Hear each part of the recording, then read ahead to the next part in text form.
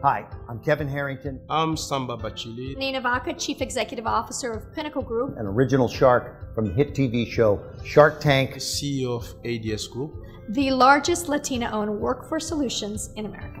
I first identified myself as an entrepreneur when I was 15 years old. My mother and father immigrated here with a suitcase and a dream. I had a front row seat to entrepreneurship. I am living proof of what is possible in this country. Today, the marketplace is very tough. The challenge for African market today is its access to capital. The number one reason why we can't scale as entrepreneurs is access to capital. What makes Glow so different and so powerful is the access to experts, gurus, mentors, coaches, financiers, venture people, money. When I started my business, I immediately went to engage with different communities, different platforms. Glow makes that experience digital. A digital platform makes it so much faster and so much easier for you to meet like-minded people. The financial platform that Glow have that make Glow unique. Glow is about commerce, Glow is about community, and Glow is about having access to capital. Glow is an asset to every entrepreneur in this country and globally. It's about helping you take your business, your idea to the next step. Hi there, and welcome to Business Acceleration 2.0. I'm Michelle Lemons, your host for the day, and I'm thrilled to be here with you with our special guest, Pete Krainnik. Before we get started, just a couple of notes about a few housekeeping items. Number one, we want to talk to you a little bit about our sponsors. Our sponsors today are the Business Finishing School, which creates it's an online program for entrepreneurs to go through that will help them really grow their business so that your business becomes more sustainable. It's a very step-by-step to help you create a business that's scalable. And then in the end, it's a saleable business. I mean, let's face it, everybody wants to have a business that you can sell, right? You want to have a business that someone else wants to buy, whether you want to sell it or not. So you want to enroll in the Business Finishing School and go through the program. They've got over 150 different videos, tutorials, guidebooks that will walk you through a process so that you're actually working your business plan as you're going through the class. The other sponsor that we have today is the Global Leaders Organization, or GLOW as we like to call it. You saw the video intro there. GLOW is a membership organization that it was created for the entrepreneur. It's based on 4 pillars. Community, because as an entrepreneur, you cannot do this alone. Commerce, because as an entrepreneur, you're looking for additional ways to grow your business. And what better way than with individuals you meet in a community? The other third pillar is capital. The number one reason why businesses fail is the lack of access to capital. It's not that there's not capital, it's the access to it. And GLOW helps provide access to the capital when you're in need of it. And then the fourth is content, which is what you're going to experience today. GLOW proudly presents every week new content from other successful CEOs, business leaders, New York Times bestselling authors. Last week, we just had Jack Daly, who gave us step-by-steps on your playbook on how to create a successful sales organization, which every entrepreneur needs. So if you didn't watch it last week, go back and check it out. Then also, we're going to be doing a virtual event. I know we've talked about in the past that we're going to have a live event in March, and many of you know that we had to push that to make it a virtual event due to COVID. But we still have a fantastic lineup of speakers. It's going to take place for the full day, all day on March 5th on Saturday. So you won't be at work, you won't be running your business, and you can check out, take time for yourself, tune in, and learn some new concepts to help you build and grow your business. So tune in for that on Saturday, March the 5th. And then also, you want to make sure that you're tuning in, that you like and subscribe to this page if you're watching us on social media. And that way you can be notified every time we're doing one of these events. And then obviously we want you to join GLOW, the Global Leaders Organization, so that you can benefit from those 4 pillars: community, commerce, capital, and content. Okay, so we're going to go ahead and get started today with our guest. Our guest today is a gentleman by the name of Pete Krainnik. Pete's a very interesting individual because he started off working with an organization as a CMO with Fortune 500 CMO, and really saw that there was a gap and a need and went out and created an organization. He became an entrepreneur and created an organization called the CMO Club. He's a very interesting individual, a lot of color with this guy. So without further ado, Pete Krainnik, welcome. Thank you, Michelle. How are you today? Awesome. We're so thrilled to have you here with us today. Wait, and I have to comment about your jerseys in the background too. Yeah. Special to you? Yeah. Absolutely. Michael Jordan, best basketball, and Tom Brady, best football player for what they did as leaders. So You're the best, right? Two of the world's my best. wife will not let me put my jersey up from when I played high school basketball. She won't let me do it, but that's what I Oh well. Okay. So Pete, I've known you, but to give a little background on yourself, share with our viewers, and they're all entrepreneurs that are listening in. These are our members that are listening. So if you can share a little bit of your background, give us, how you started as a CMO, how you saw a gap, and why you started the CMO Club. Sure. So let me start by saying I think I've been just massively fortunate in my life. I'm truly blessed. Worked for a lot of great companies. Out of college, I worked for Touche, which is now Deloitte and Touche, worked at M&M Mars for 15 years and just learned so much from John and Forrest Mars in that environment. Then was the CMO at DoubleClick, and that was in New York City, early 2000s, whatever. And then moved to Avaya to be the head of marketing for Avaya, the telecom company. So lots of great background, larger companies, not entrepreneurial, although the president of Mars said I was an entrepreneurial in a big company environment. He used to tell me all the time. But so I was at CMO. I was going to events late 2000s or 2007, 8, and I just got tired of going to lousy events. And it was the same model: sell as many sponsors as you can, try to get CMOs to show up.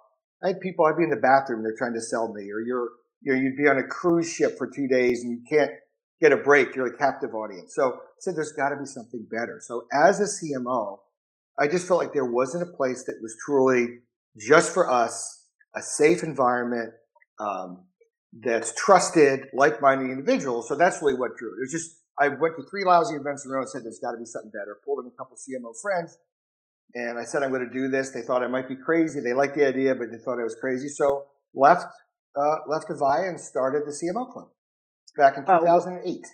Yeah, that was a big faith, leap of faith on that, because you left a really nice, cushy job to go out and take all the risk as an entrepreneur, right? Were you scared to do it in the beginning? It really wasn't. One of the things that I've learned in life, and a bunch of lessons. We always talk about lessons learned. Probably the biggest one is the most success I've had, however I define success, in different parts of my career, was always when I had the most anxiety.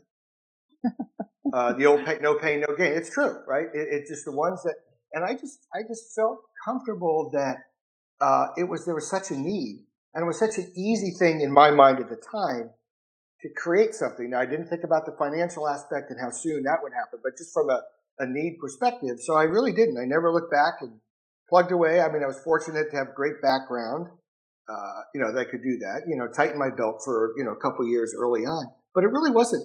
I just felt I had such belief in it, and I had such support from some of my CMO buds that we needed it. I figured there's got to be a way to do this. Right. So you saw that there was, you saw there was a need, you saw there was a gap, and you went in to fulfill that. Okay. I know what you did is hard. It's hard to build a community, right? And and you did it successfully with some of the most, well-known CMOs from around the world. The quality was extremely high. Can you give us some lessons you learned along the way? Because we're all trying to create community, whether it be a community on social media or whatever, or with our business. So what are some things you learned along the way of creating a community? So a couple things. The first thing, this is just my perspective. Having Instagram, Facebook, and having a bunch of followers on your page, to me, is not a community. Right? That's just a new form of advertising, a new form of communication. So the way I thought about community was, it's got to be, a community will be successful if you have like-minded people. Like I said, I talked about being safe and private stuff, there to help each other. So kind of the lessons learned or stumbling blocks or whatever is, it's all about the engagement of members. It's not about the push, right? It's not about just pushing content out only or things like that. It's how you create that. So as I started the CMO Club, I created 6 principles. I learned that principles from my Mars days, whatever. And things like everything, so I think you have to differentiate. So secondly, I think you have to differentiate yourself. right? And you how be thoughtful about how is this going to be different, and not just the words and not just a business plan, but to actually think about it and then live it, right? And so it was thinking about how do we create this environment for CMO worthy topics for people to help each other. So as I started rolling out, it was quality versus quantity, right? It wasn't about, if I had 6 CMO, the amount of times I had a dinner. First dinner I had in Minneapolis, 2 people showed up, right? First dinner I had, you're like this. First dinner I had in Chicago. It was a cocktail reception down by the Navy Pier or something like that. Nobody shows up. I invited like 10 people, said they don't know me from Adam. 2008. Nobody shows up. So I go, okay. I get in the taxi. I'm heading back to my hotel. I get a call from Phil Clement, who at the time was the CMO of Aon, Fortune 50, multi-hundred billion, crazy big. Never met Phil before. And he said, hey, I'm running a little late. Is it still on? So I'm almost back to the hotel. So I could have blown it off, right? I could have just blown it off. I said, no, but I said, you know what, Phil, I said, it's over. And I got in the cab and I turned around and went back and I ended up having drinks with him. And he turned out to be one of the kind of the finest people I've ever met. He's now the CMO of Johnson Control. He was a board member of the CMO Club, have a friendship with him. He was the one that actually was instrumental in introducing me to Salesforce. So just by turning back and quality over quantity, it was really lots of those early dinners and sticking with it, believing in what I wanted to accomplish. That was really the key to driving that. So that was a piece to then identify those individuals that truly believed in it and got them involved, because the community is all about people helping. So getting CMOs committed to help each other, to be part of it, and things like that was so critical. I don't know if that answered the question, but those are some of the things. I think that's great. So, in the beginning, when you're starting a business, you're always running into stumbling blocks. And you said, in your first event, you had 2 people show. The next event in Chicago, no one showed, but it ended up turning out to be a good thing. How did you not become dissuaded from continuing? What made you say, I'm going to keep doing this even though no one showed? One person showed. How did you stay? Because the 2 people that showed up in Minnesota said it was the best night they've had in 6 months. And again, those were the worst cases. Many times it might be 5 to 10 for the first event. And it was all listening, right? First of all, I think I had an advantage being a fellow CMO, I think helped. So there's some credibility for some of those few people to show up. But then it was just constantly talking. Hey, I'm in Dallas. I remember, Michelle, I don't know if you remember this, but when they did a real nice goodbye to me at Salesforce recently, and they had CMOs talking, said little videos to thank me and stuff. It was so sweet. Paula Puglia, our buddy from Dallas. I remember Paula, I think she was at GameStop Michaels. at the time.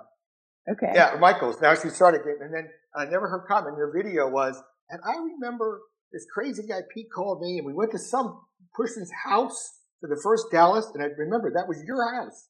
You remember that? We had reception at your house. That was the first Dallas get together. She mentioned that, but so I think I think that's piece of it. I think other stumbling blocks or lessons learned for me is good people. I think matter more in a startup than in a bigger company, and I think it's just critical that you hire the best. That's one thing. If I could go back, and I had a lot of good people over the years, but if I could go back, I think of the organization, some of the people, if I would have made better decisions, it would have been much better. And the old friends and family idea, that works well. But what I realize is just because someone says they want to help doesn't necessarily mean they're the best quality to help. So I think these are, lessons learned. I think the last thing, for me is you have to stay true to your differentiation.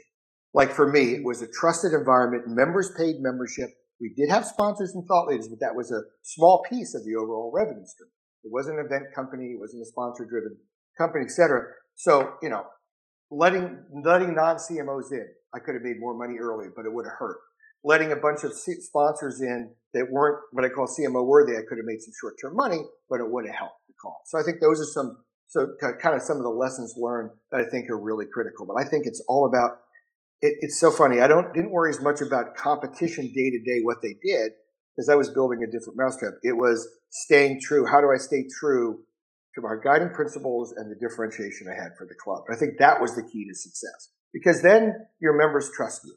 Then they're like, okay, we trust Pete. We trust the club. they're looking out for our best interests, that kind of thing. Someone got kicked out of the club for selling inappropriately. So they took note of that, and I did it because it was the right thing to do. And it was tough decisions to make. So anyway, those are some of the things I think that I learned that really made it more successful. So what I'm hearing is quality over quantity, right? I mean, it sounds like to me that it was always that you stayed true to your message, which was you're always going to receive quality. It's going to be quality individuals that are a member of this, and the conversations are all going to be quality as well. Absolutely. And the growth, and you look at growth and acquisition, every year the number one reason or the number one activity was referrals. Every year, no matter all the things I did, it was always referrals. So I used to say to myself, if every member refers one member a year, we double every year. So think about it in that terms. How to get every member that want to refer one member and a double.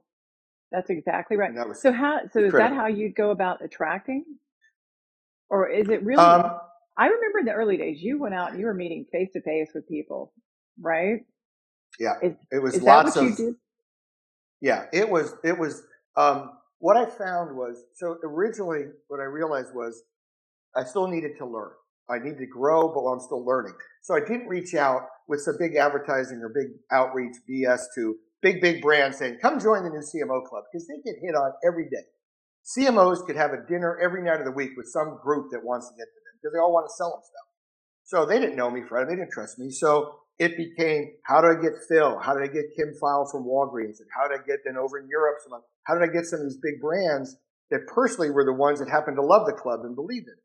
I'll never forget, we had our CMO awards early on. And Stephen Quinn, I think, was a CMO of Walmart at the time. This is way back. He came to our little awards event. There were like 10 other CMOs, and some were like really small companies.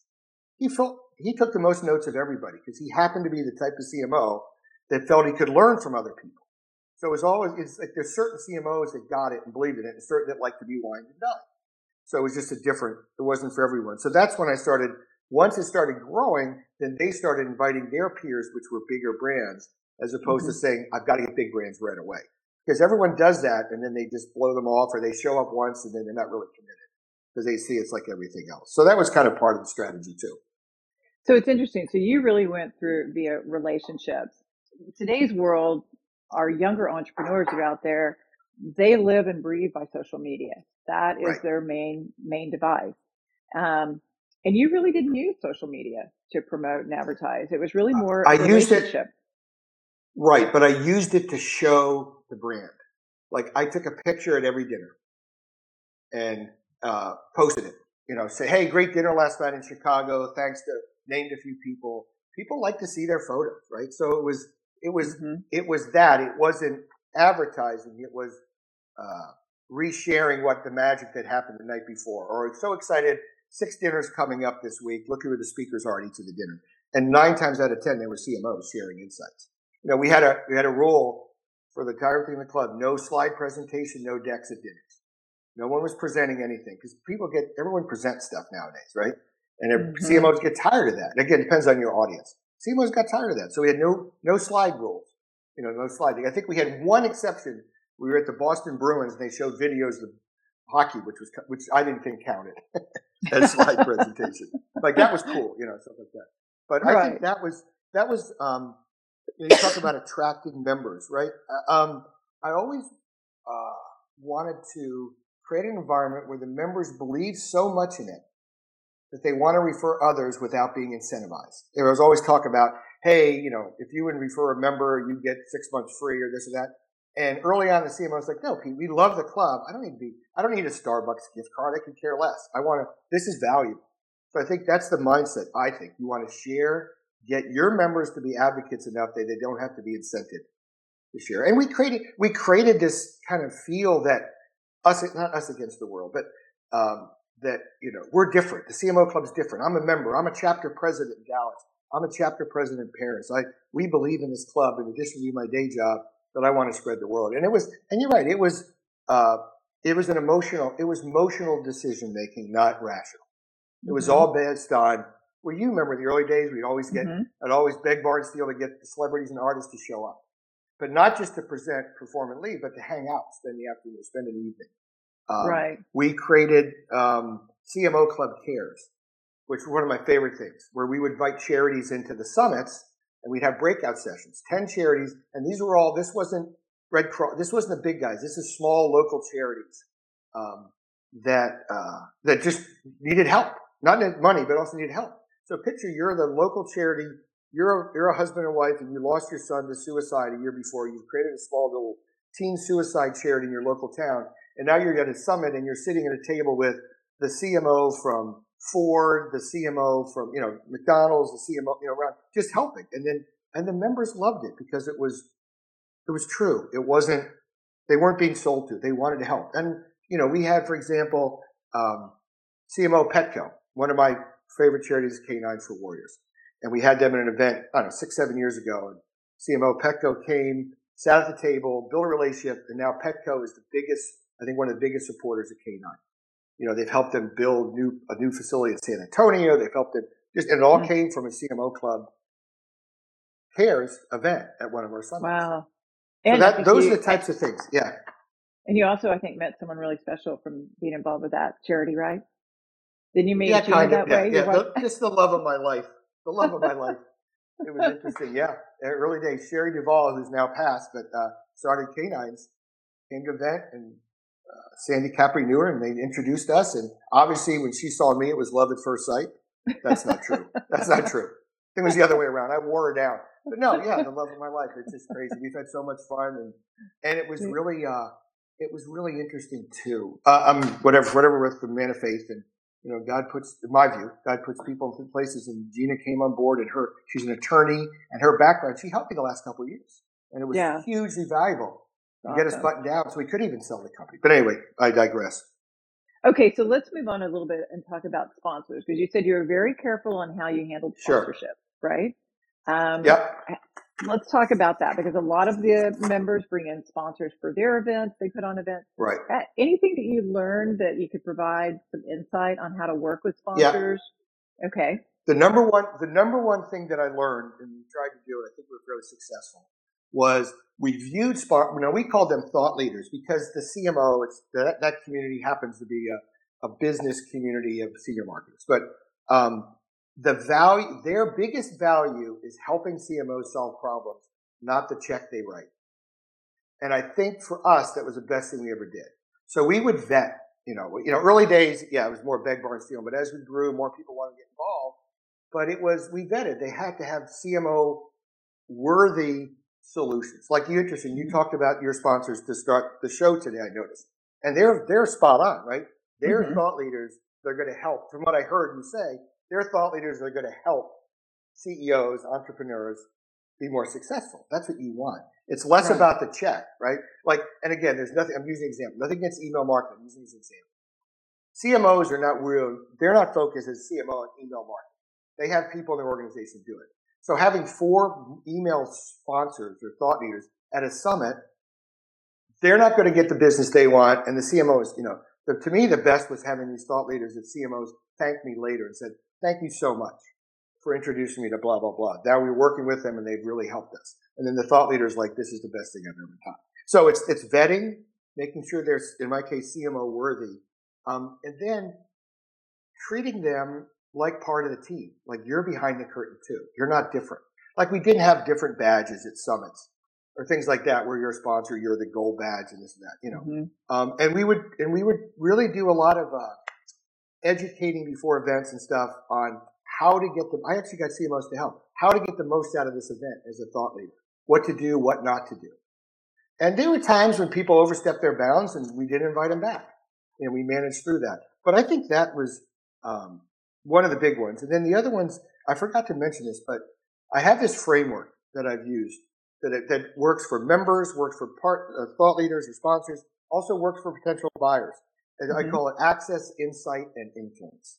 And I really live by it, right? So everything you do, everything I did, every program across, I'd always, where does it fit within this? You're providing access to peers or access whatever. You provide these insights that they can't get anywhere else but this community. And then how do you leverage the power of this community either for them to influence or to be able to influence them? So everything I did as it related to members, as it related to thought leaders, sponsors, was about access, insight, and influence. I think that's And it's not just a trite, TED Talk phrase to throw out. I mean, I really live by it. You actually, put focus on those things. So I think that was a big piece of it too. And it was quite successful. I mean, we charged membership for CMOs. So this wasn't an event company. This wasn't totally sponsor driven. Now, sponsor was a good piece of it, but that was just a piece. Right. That allow us to then be more strategic. It wasn't about, we limited the number, right? So if we had 160, 200 CMOs at a summit, for example, you'd have 5 or 6 thought leaders and you'd allow 2 from their company there. So you only have 12 people running around. So it doesn't look like 30, 40% sponsor. So, you just continue to stay true to your core of really providing value to the CMO where they weren't being sold to, because that was an experience you had and you hated it, right? Yeah. And it's so interesting. I've always been like a conflict avoidance kind of person.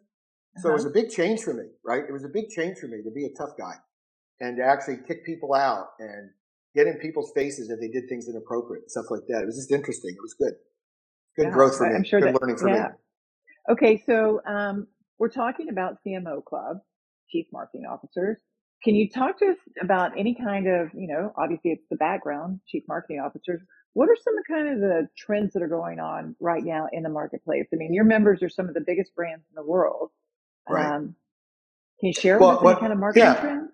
What I find interesting, and this is just my perspective, having sat through 1,000+ dinners and 20+ summits and all this stuff and listened to CMOs and talking all the time to them, is what the media sometimes talked about as the hot buttons may not be the hot buttons of CMOs. So there are a bunch of, programmatic and blah, blah. There's a bunch of things that are important and you have to go through and every CMO needs to do.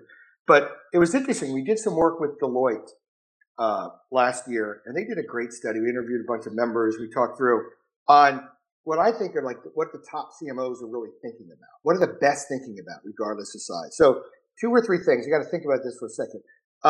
One of the things is the change in what I call building a creative engine. Creative engine, meaning historically you always had ad agencies and you have your company and you're working with your agency to come up with, quote, creative for ads, for this or that, et cetera. What the best are doing, I see, is they're starting to think about their data scientists. How do we get the most creative data scientists in our company?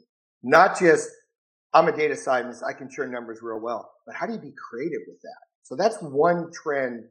Everyone's still trying to say, okay, I got to do kind of data driven. Fine. I'm on my path to find data and blah, blah, blah. But now how do you get the most creative people? And I think that's a big significant shift. I think that it's interesting.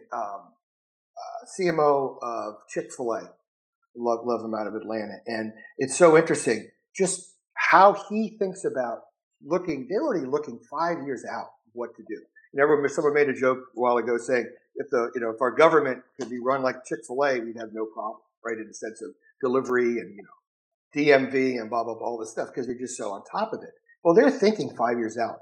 They're not just reacting to what someone else is doing today. They're actually thinking, how are cars going to change 5 years? How is drive-through going to change? What if we have issues with, pollution driven? I mean, who knows? But they're just on top of it. So I think that's another thing. I think another thing is this: how do you engage? They're thinking about how do I engage with customers in a cookieless world? In a world, there's so much pressure about privacy and data and being able to watch people, things like that. So it's, how do you actually think about that, right? So if you're doing alert for customers and you're doing outreach, they maybe haven't asked for that's helpful. What percentage say this is helpful versus what percentage said this is creepy? So it's 70% helpful, 30% creepy. That gives you a 40 as your rating. And then how you think about things like that. So I think the bright, most forward-looking organizations with a marketing focus are thinking about that. Obviously, purpose is important, right? Purpose-driven. But it's not just doing an ad campaign saying that you care about the environment, you care.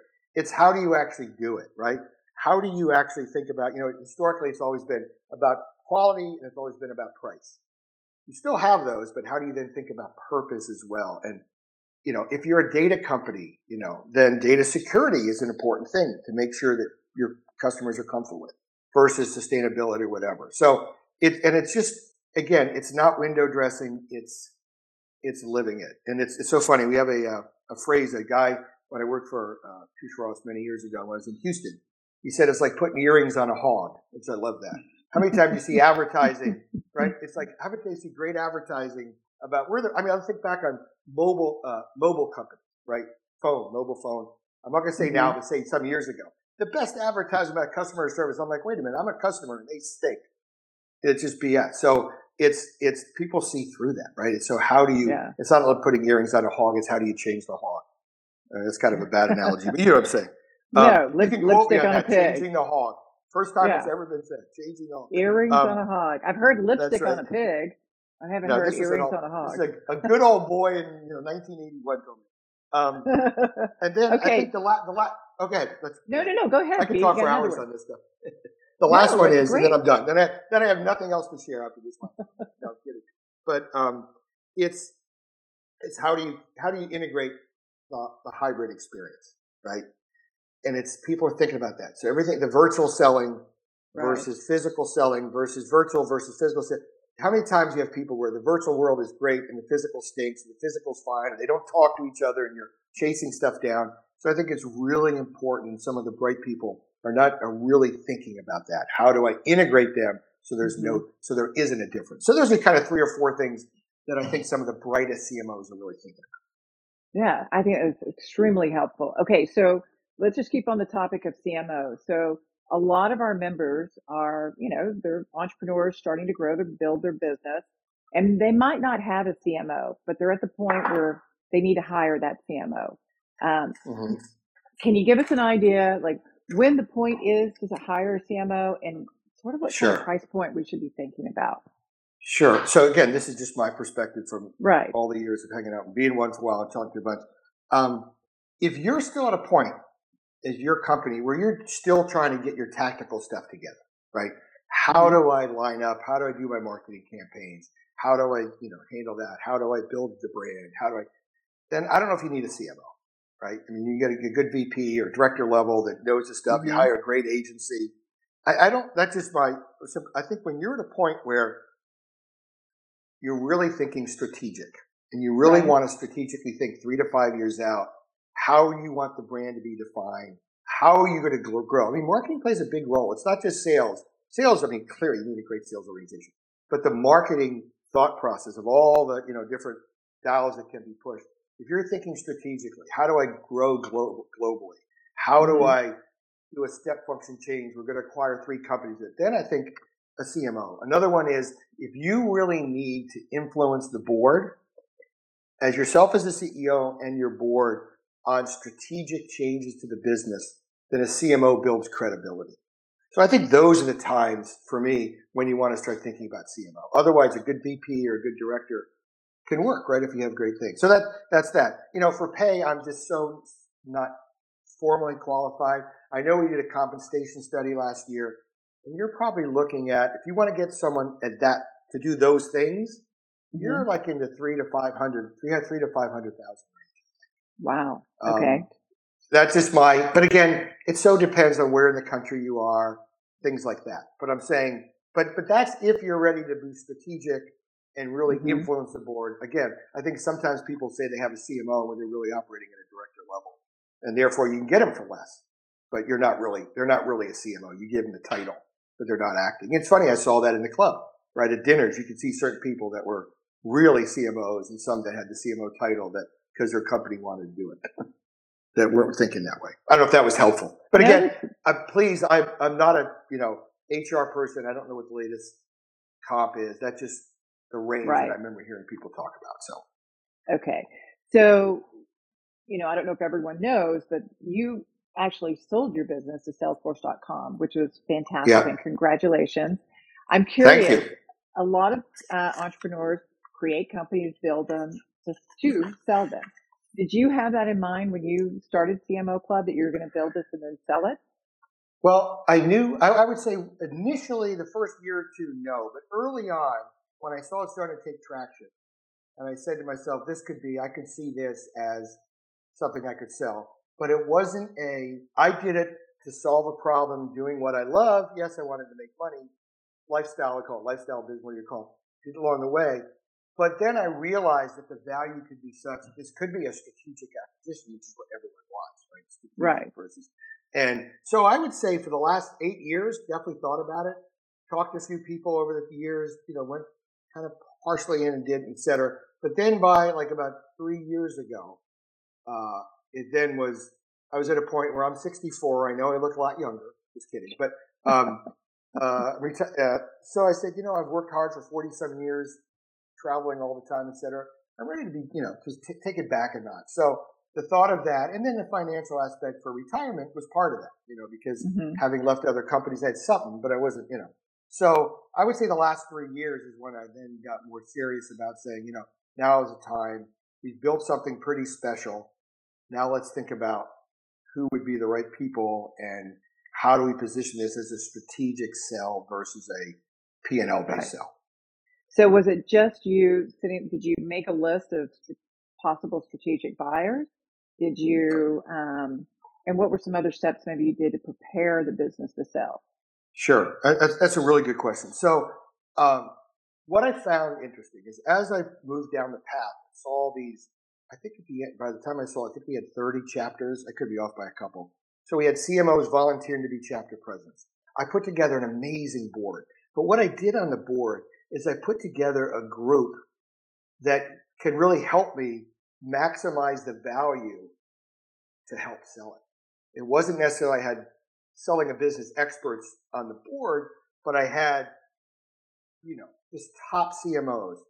And, Greg Welsh from Spencer Stewart was a board member, John Costello, ex-Duncan, Phil, Kim File, ex-Walgreens, et cetera, Carol Cruz, ex-ESPN, Trish Mueller, Home Depot. This is my board. So they were so helpful in thinking through that.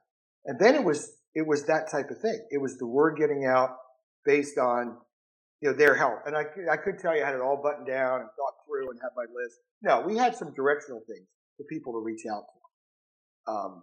But it wasn't, it was really more their conversations thinking through. So that was one huge piece. Because I think to me, you wanted to make, by having so many members love the club that would talk to anyone and say, I love this, this is different.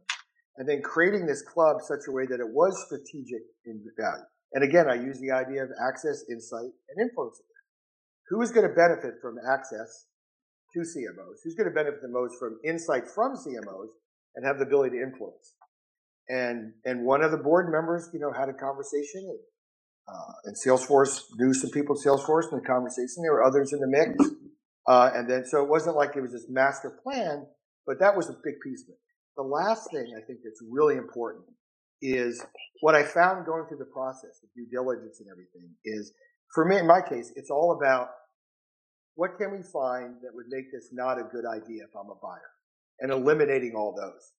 And that's when Gina, my wife, was so helpful, being an attorney and background and stuff, and doing due diligence and buttoning down employment agreements, buttoning down thought leadership agreements, buttoning down the business model, buttoning down assets that we own and how we handle that. And so basically, as someone comes in and they're like, we love the idea, we want to buy this company, now let's really think through all the reasons why we shouldn't. There weren't any, or there was an openness. Well, here's one potential item. Here's how we're planning on fixing it, or here's how we can manage it. Things like that. So that was, I think, really important. Which I had, to be honest, the first 6-8 years, I'm all about growing the business, heads down, meeting more CMOs, thought leaders, building it, coming up with new ideas. Not about how do I make sure this is really buttoned down to sell. Right. That makes sense. So that was hugely valuable. Hugely valuable. That's that's really good insight, good information there, Pete. So I'm curious, you went from being an entrepreneur to becoming an employee. How has that transition been? And give us a little insight as an entrepreneur, possibly someone out there looking at selling their business and maybe taking on an employment agreement. So it was interesting. So in my case, because I'm older, I didn't start a company at 35, sell it at 40, to then go to my next thing right away. So for me, legacy matters. So I think that, look, when we leave the earth, right, it's, and not to sound too corny like that, but it's all about what impact have I had on people's lives, right? And that's such a big thing that people, to do it. So it's really thinking through what's the legacy? How do I make sure 10 years from now, the CMO club is around. Doesn't have to be. I got a nice paycheck, my life is good, but it'd be nice to be part of something that continues on, right? So legacy mattered. So as an employee, first of all, Salesforce was just could not have asked for any better, right? If I had sat down 5 years and go, write up a dream scenario, I've lived it. I mean, who gets that, right? Nobody. They've kept true to the model. They've hired great people. I joke, I say, boy, if I had some of these people 5 years ago, probably could have sold it for more. I mean, they're that good, right? These people that care. Mm-hmm. And they're listening, and they let me, help drive things the first 6 to 8 months. But it was all about transitioning and educating and things like that. So for me, yes, I was an employee, but I still was early on really still actively involved in introducing CMOs to my replacement and doing these types of things. So they made it easier. But I'd say for me, the one lesson I learned from it though is I probably hung on. I could have backed off sooner. I mean, no issue, it was fine, but I was still involved and stressed and this or that. And there are times where I get advice from the board saying, Pete, it's not your company anymore. I know you're involved and that's wonderful. It's not your company. You don't have to lose sleep over this, So it's kind of interesting lesson learned. I could have moved back a little bit. Right. But again, it was, the timing was right. But Salesforce, their methodology, their approach to building, when you brought a company, this is my personal observation, and just being so helpful, and they have plans to transition you out. So you're not a year and a half in still driving everything, right? As the months go on, more people got involved. So now to the point where these last number of months, I've been more like helping, introduce CMOs to key execs at Salesforce, or, hey, we have an issue came up or a question came up about this thought leader 2 years ago, so it's more advice and things like that. So I haven't had a problem with it. I think that, at some point too, from an integrity perspective too, if you sell your company and you commit to do something for them, you want to see it through, whether you don't have to or not. It's just the right thing, right? I mean, the fact that, I could have left and backed out, they would have still kept the company and they might have been upset with me, but to sit there and, have them hopefully happy with the support I've given them is important. And I suggest that to all entrepreneurs to make sure, to end it the right way. I think that's the entire theme of who you are from when you started CMO Club to you selling and seeing it through is quality. And quality has always been really important to you. So I think you continue to see quality even as you kind of shut the door for your personal, right? So congratulations. Congratulations. Oh, I forgot one other important thing. What? Product placement. Product placement's important. Product placement's important. We got to make sure you got that. So you're fantastic, Pete Krainnik, and I was so excited for you to be on the show because I knew that everybody, not only would they get some great insight, but it'd be a lot of fun too. Thank you so much. Our time's already come to an end, and it was really too fast. Great spending time with you. I had a blast. So good to see you. I got to come see you in Dallas again soon. It's been too long. Maybe we even have another little event with inviting some of the old CMOs. Bring them back. If I can find the original list. All right. You're fantastic. So thank you so much. And we'll see you around the block, I'm sure. So thanks again. Beautiful. And love what you're doing. Thank you, Pete.